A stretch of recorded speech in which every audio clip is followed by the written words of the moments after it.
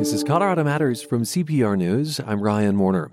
Governor Jared Polis is expected to sign the red flag gun bill into law. The legislature approved the controversial measure Monday, but that's not the end of the story. While supporters are convinced it would save lives, critics say it's unconstitutional. Dozens of sheriffs and county commissions around the state oppose the measure, including our guest, Weld County Sheriff Steve Reams. He says if necessary, he'll refuse to enforce it and risk sitting in his own jail. Sheriff, welcome to the program.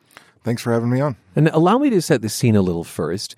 This law would allow someone's guns to be seized temporarily if they're a risk to themselves or others. It's named for a Douglas County Sheriff's deputy, Zach Parrish. He was killed in 2017 when he and his fellow deputies were ambushed during a domestic violence call. As it happens, another deputy was injured that night. His name is Jeff Pelley, and his dad is the Boulder County Sheriff, Joe Pelley. Sheriff Pelley supports the red flag bill. He says it could have prevented what happened. The person who shot those four deputies that morning had been in mental health treatment in the VA system up in Cheyenne, down in Parker. He had taken himself out of treatment and off of medications.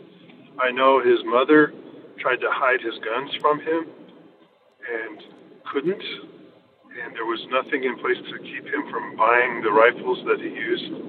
And the bill's sponsor also says this would have saved Deputy Parrish's life. Do you take issue with that? Do you dispute that?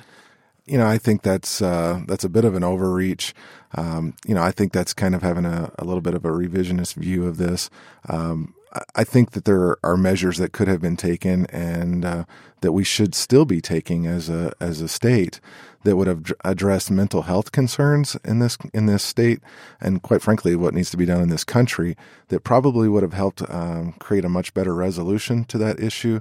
But a red flag bill, I find a hard argument to say that would have prevented what happened that night. When you talk about a mental health solution, are you hinting at the possibility of involuntary commitments? Yeah, actually, there's a state statute now under the 72-hour hold and treat law.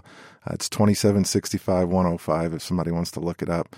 The problem with that bill that most law enforcement runs into is the threshold to say that someone needs to be confined into involuntary treatment is imminent. And imminent is a very high threshold because it means they're going to go commit violence right now. And it's very infrequent that when we contact a person who's in mental crisis, we can prove that person is an imminent threat. You have constitutional concerns about the red flag gun bill, but goodness, if you make involuntary commitment easier, you're talking there not about the constitutional rights around someone's gun, but around someone's body, around someone's self. Sure. In either issue, we're talking about someone's safety, correct? So the way I see that is if we're trying to make a person safe, we're trying to make a person able to function in our society and not be a danger to themselves or others, we treat the person. But just taking someone's firearms away and leaving them in place doesn't solve the problem in my mind. It could actually make it worse in some scenarios. And, we're kicking the can down the road to deal with the mental health issue. Let me say that neither of the sheriffs so closely connected to this, Sheriff Pelley or Douglas County Sheriff Spurlock, who's also in favor, neither of them agreed to come on the program live to discuss this. If a judge orders you to seize someone's guns, you say you're willing to defy that, perhaps be held in contempt of court. But isn't your sworn duty to uphold the law? So my oath of office, it reads that I will support the Constitution of the United States and the Constitution and laws of the state of Colorado.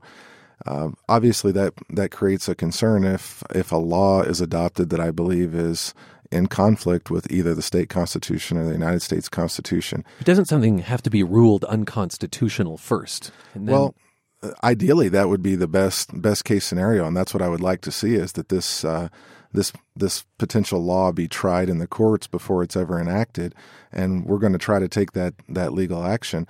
But in Weld County, you're saying? In Weld County or statewide, depending on what sheriffs come on board. Let's talk about your constitutional concerns around a red flag gun bill. What bothers you the most? So I know that this seems to be centered around the Second Amendment, and I don't believe that that's where the argument should come from. The courts have proven time and time again that a person's Second Amendment rights can be restricted for certain issues, mental health issues, or previous criminal convictions. The concern with this particular law is that you're really eroding someone's Fourth, Fifth, and 14th Amendments in that a petitioner, when they come in to apply for one of these red flag laws or one of these red flag orders, is working either directly with law enforcement or law enforcement and a judge or just the judge. In any event, the person whose guns are in question isn't at that court hearing, that initial court hearing. And if law enforcement is the applicant, not only can that order be issued, but a search warrant for the person's home can be issued at the same time based on the word of a third party. But supporters argue that if somebody has advanced warning that their gun is going to be seized, they might commit a violent crime or suicide right then, which would defeat the purpose. I understand that argument, and if that were the case, I guess this provision that's in the Colorado law would have also existed in the 14 other states that have adopted the red flag law. Colorado's red flag law is not like those other 14 states. There are actually a lot of similarities as we looked at these laws around the states. There are a lot of similarities, but the biggest difference is that due process issue in that first hearing. In no other state does that ex parte hearing and the taking of someone's guns function like it does in this Colorado bill. And yet, within 14 days, there has to be a hearing with that person present. That person has to be provided an attorney if they don't have one themselves. Mm-hmm. Throughout, if they decide to extend the taking, if you will, temporarily of the gun to a year, essentially, that person can petition the court multiple times to say, I want the gun back. I'm healthy again. Seems as though there's a lot of due process baked into this, but not enough for you. Well, it's the flow of the due process, and I think you say that the person can petition multiple times. They get the second hearing. They get a chance to tell the courts that they're not a significant risk to themselves or others by a higher evidentiary standard, which is clear and convincing. And then they get one other time to appeal that judgment in the course of that order. So if the judge issues that order for 364 days, the respondent gets one time to appeal that hearing. So they don't get multiple opportunities; they get one. If you didn't enforce this law in your county, in Weld County, and the worst happened, someone turned their gun on themselves or someone else, are you willing to carry that liability? Well, I think a person's always responsible for their own actions, whether I go out and seize their guns or not. It still takes the person to commit the criminal act. So yes, but the point is that you might have intervened. And I'm saying if something had gone forward, you were asked to intervene and you didn't. Is that a liability that you and that Weld County is willing to carry? I guess that's an argument that some would make. I would still go back to what I said before. It's on the person. And we use multiple other facets of the law to deal with people who are mentally ill right now. We will continue to do that. We will continue to do our due diligence. I just don't see a lot of use of the red flag bill in order to actually help a person. We spoke to Governor Polis recently, and we asked him about sheriffs like yourself who oppose the red flag gun bill. If they want to be lawmakers, then, sheriffs should run for state legislature, as some do. But your job as a sheriff is to enforce the law. The Democratic Attorney General Phil Weiser was a bit more forceful, saying at one point, sheriffs who don't enforce this should resign. Is this something you feel strong enough to resign over? No, I don't feel I'm not going to resign. I'm doing what I think is right by the citizens of Weld County. The support for my stance from the majority of people in Weld County has been very positive. And in fact, the support that I've received from across the country has been overwhelmingly supportive. There have been people who are upset at my stance, and I get that. I understand that. But most of those opinions that are negative towards the stance I'm taking are all about, the Second Amendment. It's not that they have read the bill and understand the Fourth, Fifth, and 14th Amendment challenges. I wonder if you have spoken with perhaps Sheriffs Pelley or Spurlock, who see this very differently from you. And I'll note that Sheriff Spurlock is a Republican like yourself. Correct. I have a very good working relationship with both of them. I'm probably closer to Sheriff Spurlock in conversation because of the time that we came on as sheriffs together. We spoke in depth about this law and as it was traveling through the House and the Senate. I spoke with Sheriff Spurlock multiple times. In fact, we spent about 3 days together at the County Sheriffs of Colorado for an executive board meeting where we discussed this on virtually every break and in the evenings.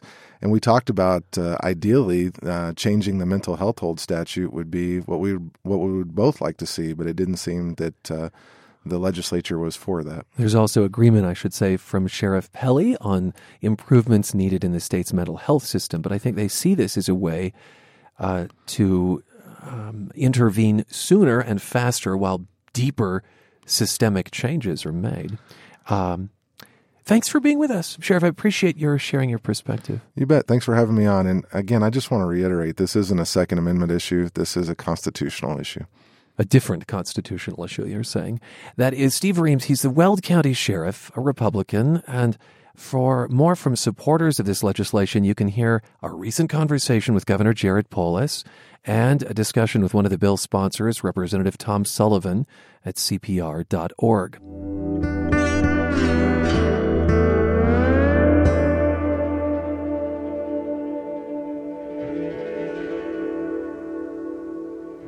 He stepped into a job with a lot of baggage. Secretary of Veterans Affairs Robert Wilkie was nominated after White House Dr. Ronnie Jackson withdrew. The VA has struggled with access to care, veteran suicide, and the opioid epidemic.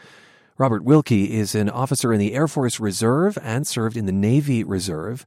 He's also had top civilian jobs in the Pentagon, White House, and Congress. Secretary Wilkie, thank you for being with us. Thank you for having me. I'd like to start with the VA Medical Center in Aurora.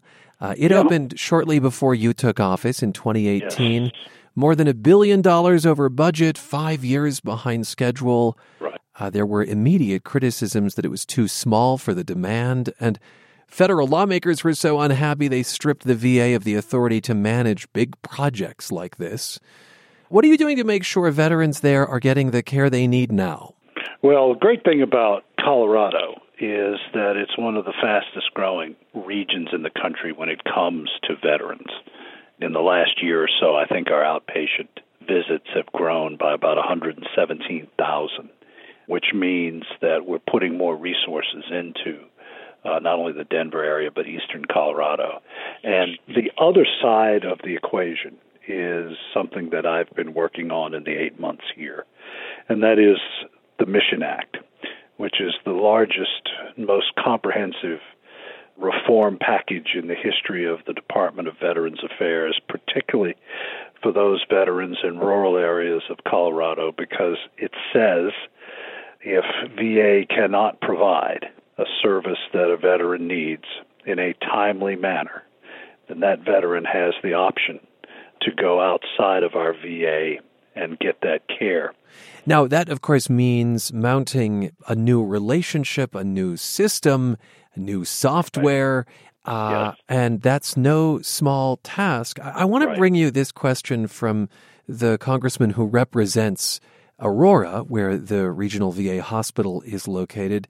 So it comes from Jason Crow, a Democrat. We have repeatedly seen the administration suggest the idea of privatizing the Veterans Administration.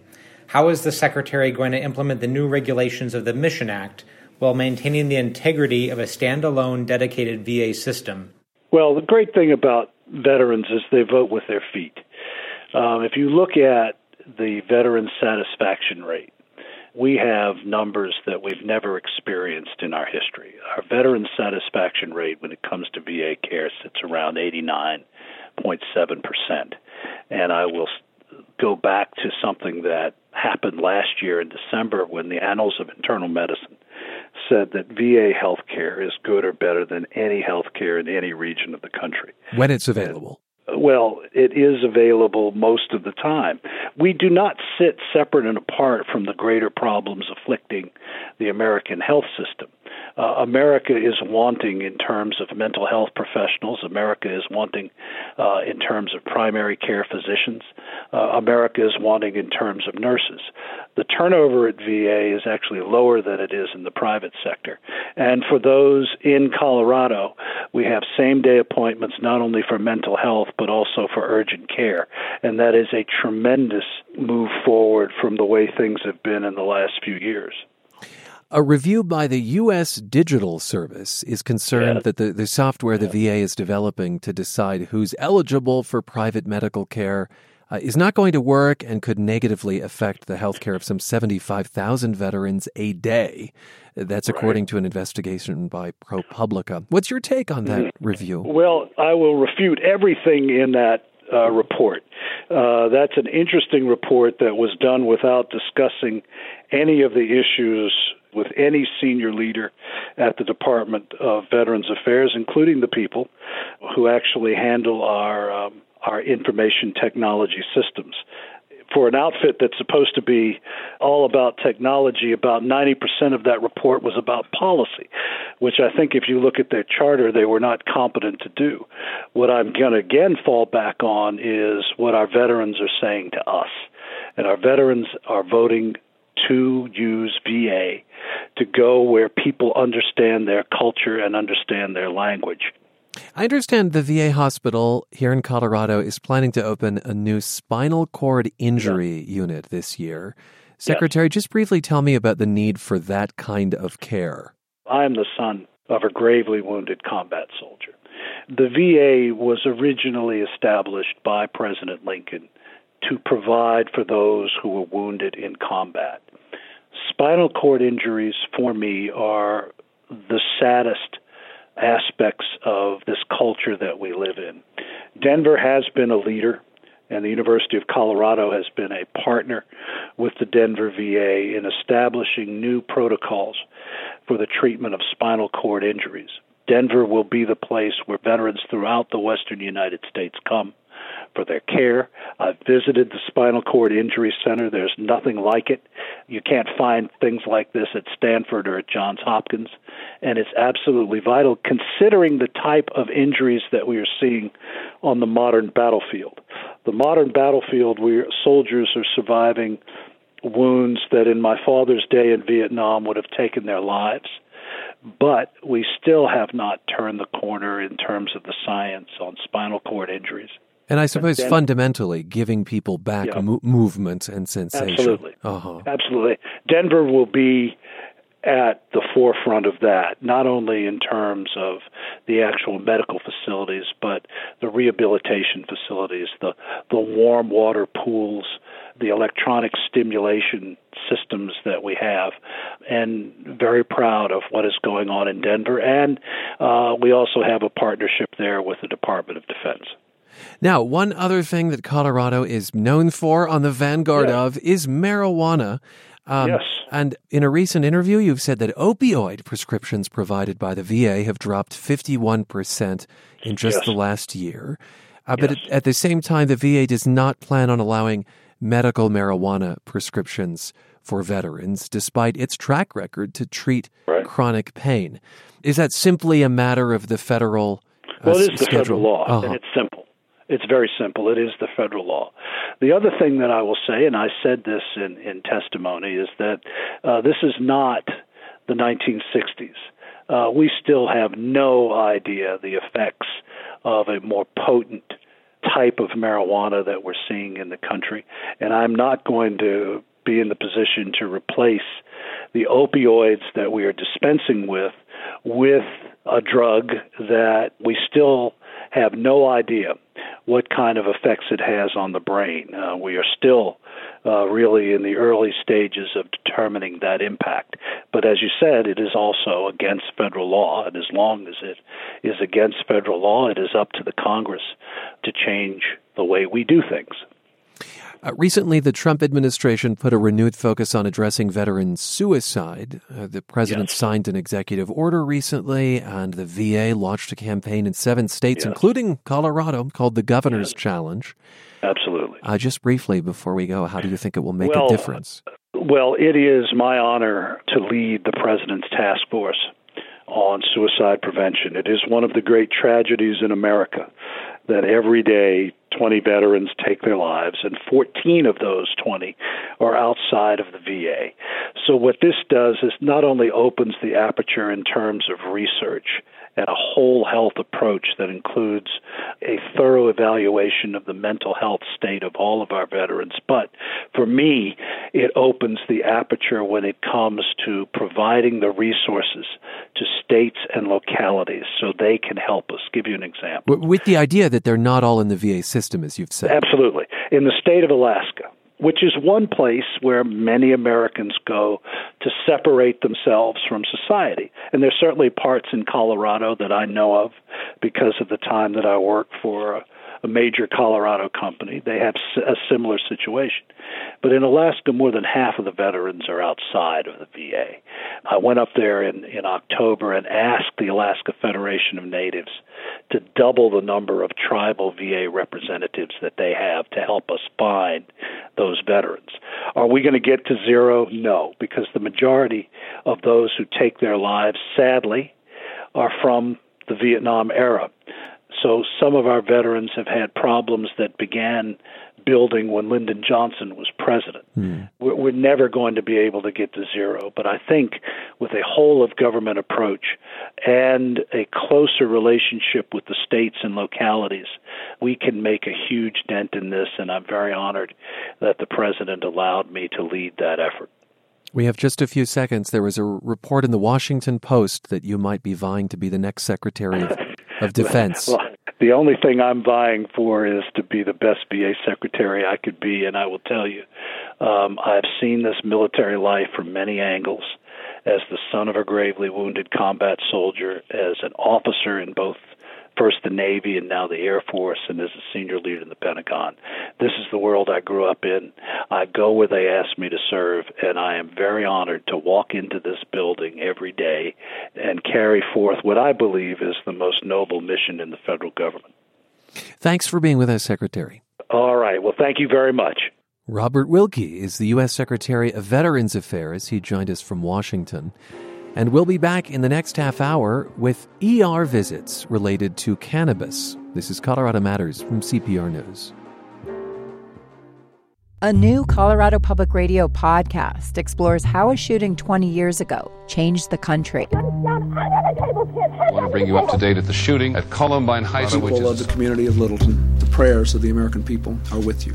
Now survivors of the attack have their own kids. I didn't really tell you about Columbine until you were 11 years old. And a whole scientific field has emerged to stop the next shooter.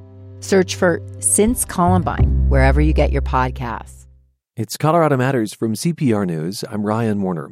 Different ways of consuming marijuana come with different risks. Edibles versus smoking are more strongly linked with heart and psychiatric problems, according to researchers at the University of Colorado School of Medicine.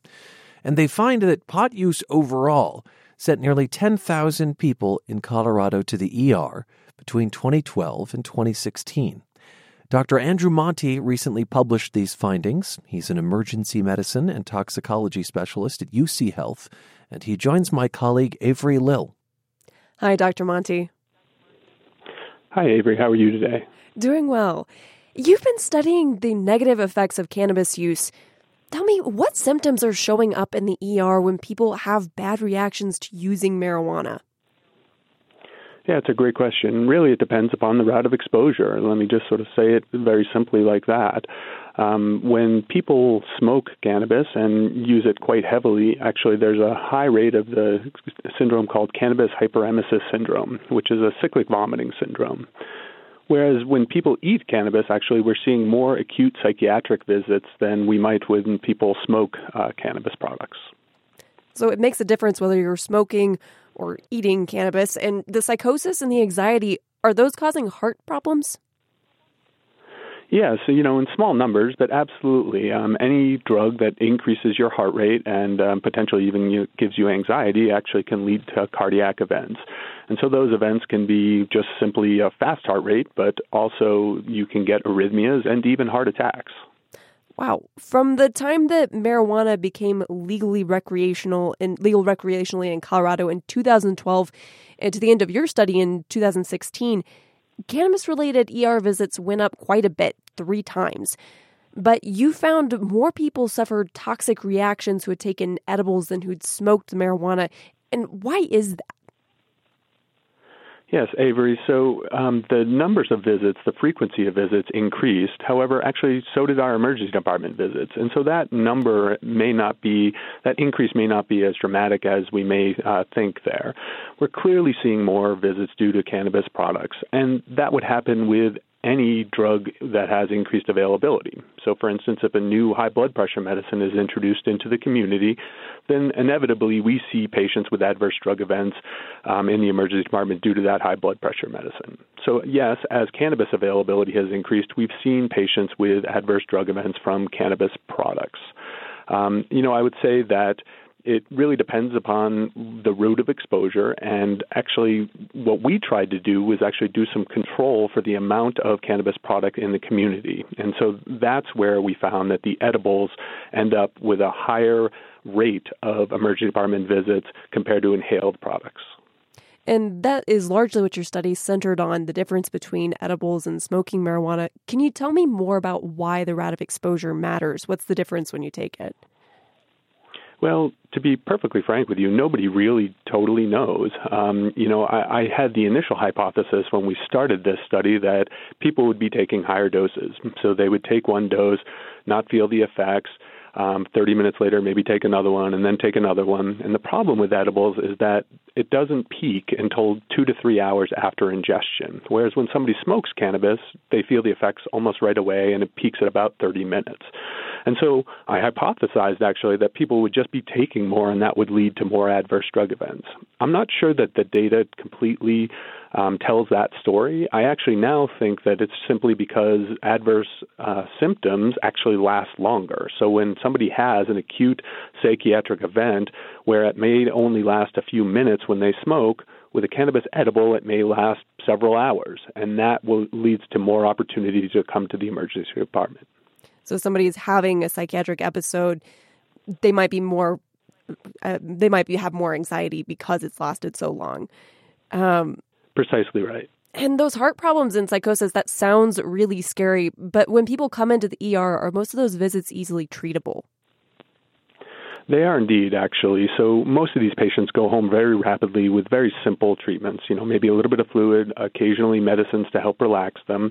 However, there are severe events, and so we would always recommend that somebody goes to the emergency department if they're concerned or if they're having adverse symptoms. Certainly psychosis, chest pain, those things should bring patients to the emergency department. We at UC Health are happy to take care of people, and we want to talk to people about all drug use, including the pharmaceuticals. And we should note that deaths tied to cannabis are rare. There are only 2 that are confirmed, and both involved edible products. Yes, unfortunately, 2 young men jumped from balconies after consuming edibles, and then actually a third man shot his wife. That was a well-documented case as well. All of those involved edibles. And so that does raise the concern that edibles did potentially lead to more toxic effects in some people. Now, marijuana advocates do insist that pot is safe, but we also know that this really is new territory for researchers and even for the state which funded your study. What would you say to people who think that you simply cannot overdose on marijuana, that it is 100% safe? Well, it's just simply not true. Anything, you can overdose on anything. Even too much water can actually be toxic to you. And so any drug, if you get enough of it, can actually have adverse events and potentially cause an overdose. I will say that many thousands of people use cannabis safely. We need to understand and respect that. But we also know that it's not completely safe, and we need to understand what those risks are. And so if people are going to use, they need to understand what those risks are and understand when it's pertinent for them to go to the emergency department.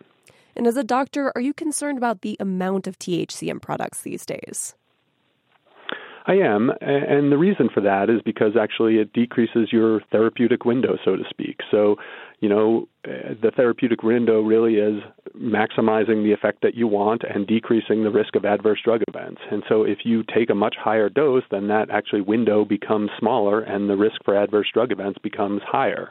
And so, yes, I think that there are several things that the state should look at in order to decrease adverse drug events. The first and foremost is simply education about what those adverse events are, because I think that if users are educated about what those events are, then they can mitigate things themselves in a lot of respects. However, actually putting a max on the doses makes sense to me, and I think that we need to take a real hard look as to whether or not edible agents are appropriate for the recreational marketplace.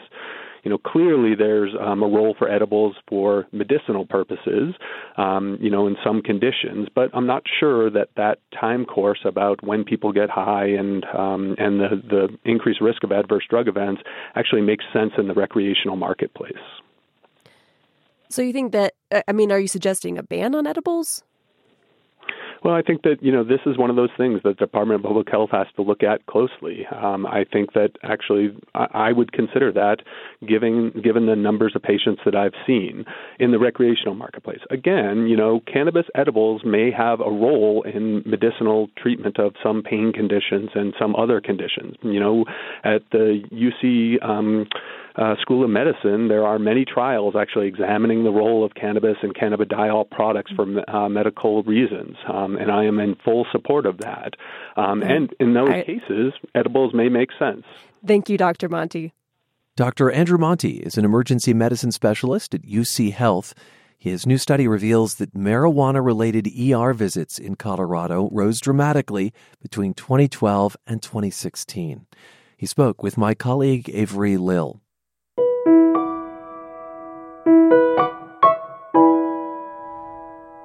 The Rockies' home opener is Friday at Coors Field. The team's season opener was last week, and star pitcher Kyle Freeland helped bring home the win.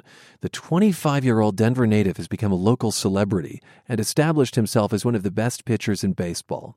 CPR's Vic Vela caught up with Freeland and asked him about all the attention, which included the ceremonial open free throw, that is, at a Nuggets game. What's harder, stepping on the mound for a big game or having to hit one free throw at the Pepsi Center? Hitting one free throw, for sure. Whenever, as athletes, we step outside of our comfort zone, our element, into a different sport and have to do it in front of a crowd, it's kind of nerve-wracking. I've never been so nervous in my life having to do that, and I was just so thankful that it went in. You're still so young, Kyle. How are you handling it? Because you've become such a star in Denver, and by now everyone knows that you're the native son who's really been a leader on this team. How do you manage to stay grounded when everyone wants to talk about Kyle Freeland? Remember where you came from. Remember why you played this game, everything like that. I know this day and age things can become a whirlwind, things can get crazy very fast. But remembering who you are, what you stand for, all that, and just making sure that, no matter what happens, good or bad, that you're playing this game for the right reasons. What's this offseason been like? I'm sure you've been sort of the center of attention in a lot of ways, right? It's been a fun offseason. I was able to do a lot of stuff, around Denver with the Nuggets and everything, and then the Rockies. And, yeah, it's been pretty busy, after the season that, we had as an organization. And it was a really good season for Freeland. He broke the record for the best earned run average in Rockies history, and he guided his team to the playoffs. In the wild card game, he pitched one of the best games of his career in a Rockies win over the Cubs at Wrigley Field. But things ended in disappointment when the Rockies struggled to score runs in a season-ending series against the Brewers. You always want to be the last team standing, and whenever you're eliminated before that, it stinks. Getting swept like that, especially at home, in 3 games and everything like that, where you envision it all going a completely different way, and then it doesn't go that way. Yeah, it's tough. It leaves a bad feeling in a bad taste in your mouth. You don't like it. You wish you could redo it somehow. But that's why we continue to play this game. That's why there's always another season. And that season starts now. The Rockies are trying to do something that no Rockies team in history has ever done: make the playoffs 3 years in a row. Freeland believes this team can do that and play deeper into the postseason this time. Knowing that we pretty much have the same, core group of guys going out there day in, day out on the field, and knowing that, we want to continue to try and do something special, just like every other organization wants to. But with the talent, skill level, and drive that this team has, especially coming off these past 2 years, it's something that we know we're very capable of. How excited are you to take the mound at Coors Field in April? Very excited. I can't wait to be home with my friends, family, everyone in Denver supporting us, and it's going to be exciting. CPR's Vic Vela speaking with Rockies pitcher Kyle Freeland. The team's home opener is Friday.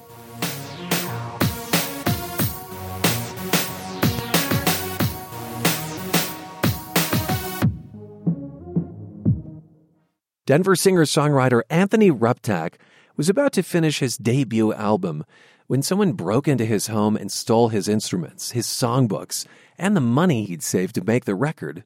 Anthony, welcome to the program. Thanks for having me, Ryan. And take us through the night you discovered you'd been robbed. It was a horrible night. I was working at the open mic that I run at Syntax, and I was getting started, and my girlfriend called me. Syntax is a venue in Denver. It's a venue, I'm sorry. And she called me, and she knew I was working, so I had an idea that this had to be bad news. And she asked, did I leave a window open in the room, or did I scatter a bunch of things around my music room? And I was like, no, absolutely not. And then she noticed that there were doors and cabinets open that weren't in the morning, and she immediately got this horrible feeling that welled up in her, and I immediately left the open mic and drove back to the house. And somebody had come in through the side window of our house in the clear middle of the day and took a lot of things. A lot of things. Instruments. Yeah, they took pretty much all of my instruments, several of which were borrowed from friends, and they just grabbed a satchel that had my harmonicas and, worst of all, my songbooks. Everything I had written since the age of 14 was just gone. So it was a pretty horrible feeling. No sleep that night, and the next day, my girlfriend actually left the country for a trip that she had been planning. So I was just... You were there to fend for yourself. Yeah. And then they took the thing that artists never seem to have enough of, money. Yes. Okay. And so, folks never keep your savings in cash. It's a pretty stupid idea, but I was right at that point where I was ready to pay the studio for the record that we'd recorded, and that all that cash had disappeared, and I was basically due to pay the next week. So, gosh, the songbooks must have hurt especially bad. Yeah, still definitely does. Well, that could have ended the project, but support from the Denver music community got you back on your feet. You have finished this record. It's called A Place That Never Changes.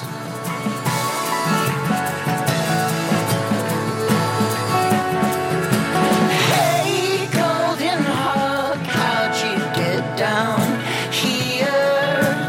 You must be lost. This is no place for a guy like you.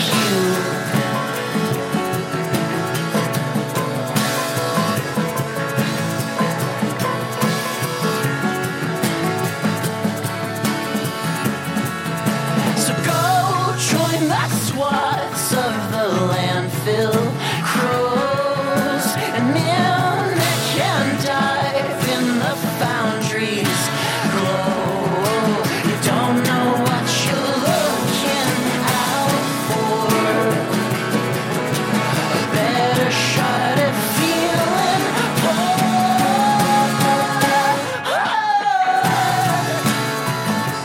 That's my guest, Anthony Ruptak. So tell us more about how you were able to finish the record after losing the instruments, the songbooks, the savings. So, quite miraculously, I decided to put a post online just to say, hey, everybody, this happened to us. And people at this point had been already very involved in that. So many different people had lent me instruments to make the record with. Oh, were loaned instruments stolen? A couple, not most that I had tracked most of what I needed to at that point and returned the instruments, but as if you didn't feel crummy enough. Oh, absolutely. My gosh. Okay. So I just put that post up, and then people in the comments were like, "You have to put up a page where we can support you and help you and get this album back on track. Like a GoFundMe or something. Yeah, exactly. And I've never been that person. You know, like I've kind of prided myself on, you know, working my job and paying for my albums myself. But then I was like, I can't finish this unless I ask for some help. And so I put up a goal on the GoFundMe with the sum of the items stolen and the savings that were stolen. And in under 24 hours, it hit and exceeded that goal by just strangers, people in the Denver scene, just an immediate outpouring of love from the community here. And but people you didn't know? Yeah. One person I didn't know donated the highest amount, somebody I've never met. How much was it? It was $500. Wow. Just crazy. Now, I've not done a GoFundMe before, unless you count our pledge drives. But do you get to keep the money above what you asked for? Yeah. It basically stops when you end it, and by the end of the day, it had exceeded it. So I was like, I got to cut this thing off. It's already exceeded it.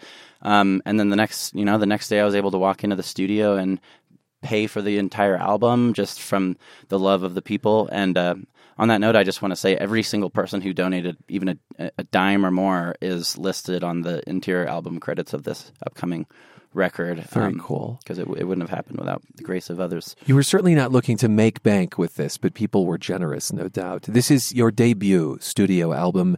You play 16 different instruments on it. Yeah. None of which you actually owned at the time. Exactly true. Yeah, I mean, still don't. Still don't. Well, actually, one guy let me keep a sitar. Is it unsettling to go into a studio with instruments that you hadn't played on before?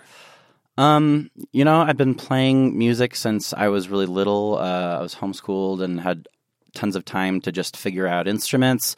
And I wrote parts for each individual crazy bit that I had borrowed and learned it well enough to at least get it on the album. I'm not a professional in any of them by any means. But where does one borrow a theremin these days? Oh, that is courtesy of Mr. Kurt Wallish from the High Dive. From the High Dive, yeah. Which is a bar and another venue in Denver. Yes. I know that you had to borrow an accordion.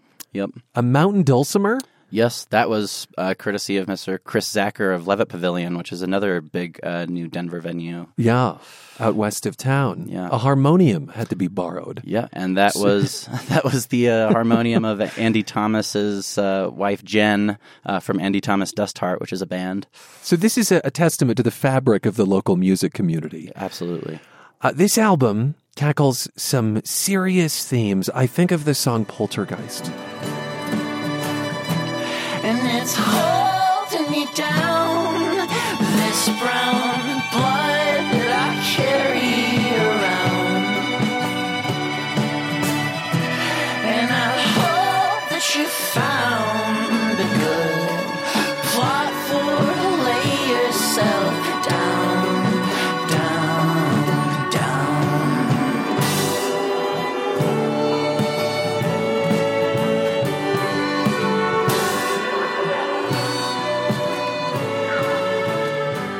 Oh, those strings on that track. My goodness. What's the song about? This is a multi-themed song. It deals with kind of several issues. One being kind of loss of salvation or loss of self. Another one being when I was really little, my dad started taking me hunting, and so the child's mind trying to cope with like taking a life or watching a life taken. Did you take a life when you were a kid? Yeah, I started hunting deer when I was like 12, and this is kind of a song about where to place that impossible empathy and sorrow that you feel when something like that happens. And then it also, as I was writing it, a lot of different school shootings were happening in the country, and so it's also a comparison of that child holding a gun, doing something traditional like hunting, and then the comparison to what's happening so frequently today, which is a child holding a gun in a school.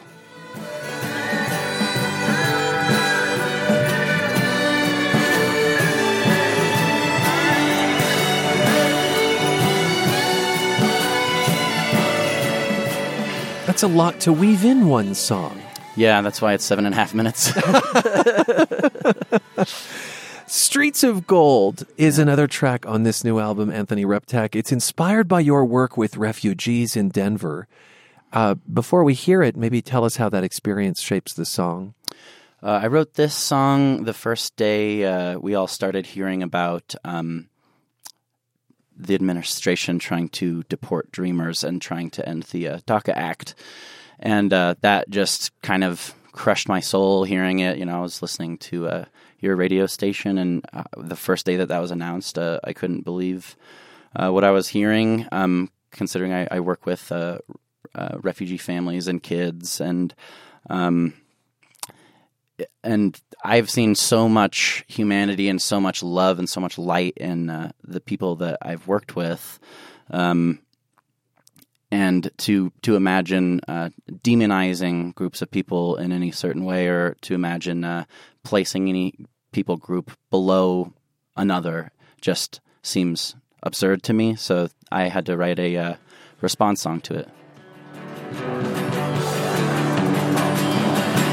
I see right through your border security, promise fragility. Don't believe what you've been told.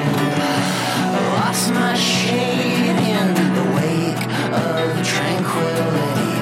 Human equality is bought and it's sold. So let's use the tools we've collected for centuries to tear up these flats of streets and melt down that cold. Waters rise in the ocean, the enemy. Are you angry in this track? It sounds a bit like you might be screaming. Yeah, I'm incredibly angry. Anyone who has seen any of our live shows, you'll hear me shouting quite a lot. And this Is that good for your voice? It's actually how I warm up my voice. I just scream and scream. Some people say, I think I had to do vocal warm-ups that were, I love my mom. You scream. Yeah, it's a different approach, and I just tell whoever I'm with, hey, can you close your ears for a second? We're on our way to the show, and I got to get some crud out of there. Talk to me a bit about your vocal quality, especially on this record. I don't quite know if the word otherworldliness to it. Is it processed at all? It's not processed at all. All it is doubled. It's doubled. So I just sing over it twice. Tell me about choosing that layering. Well, I'm a huge Elliott Smith fan, and I'm also incredibly unconfident in my own singing. So I think it helps me kind of if you put two kind of wavy lines together, you know, they kind of they kind of match up a little bit in the middle. You're insecure about your voice. I just don't. I'm not insecure about your voice. I've been enjoying these tracks. That's great to hear, man. Yeah, it's just it's easier for me, and I like the crisp aesthetic that it adds to the record, and it kind of sets the lyrics on top of everything else. We started this conversation talking about open mic nights in Denver, and you got your start at venues like Meadowlark, Mercury Cafe. We only have about 30 seconds, but are those good training grounds? I'd say the open mic is an invaluable resource to any musician trying to start out and enter into a scene. Okay. Thanks for being with us, Anthony. Nice to meet you. Ryan. I sure appreciate being here. Don't you think we might as well be friends?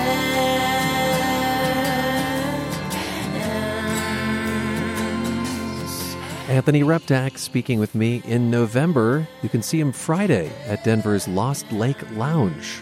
I'm Ryan Warner. This is Colorado Matters from CPR News.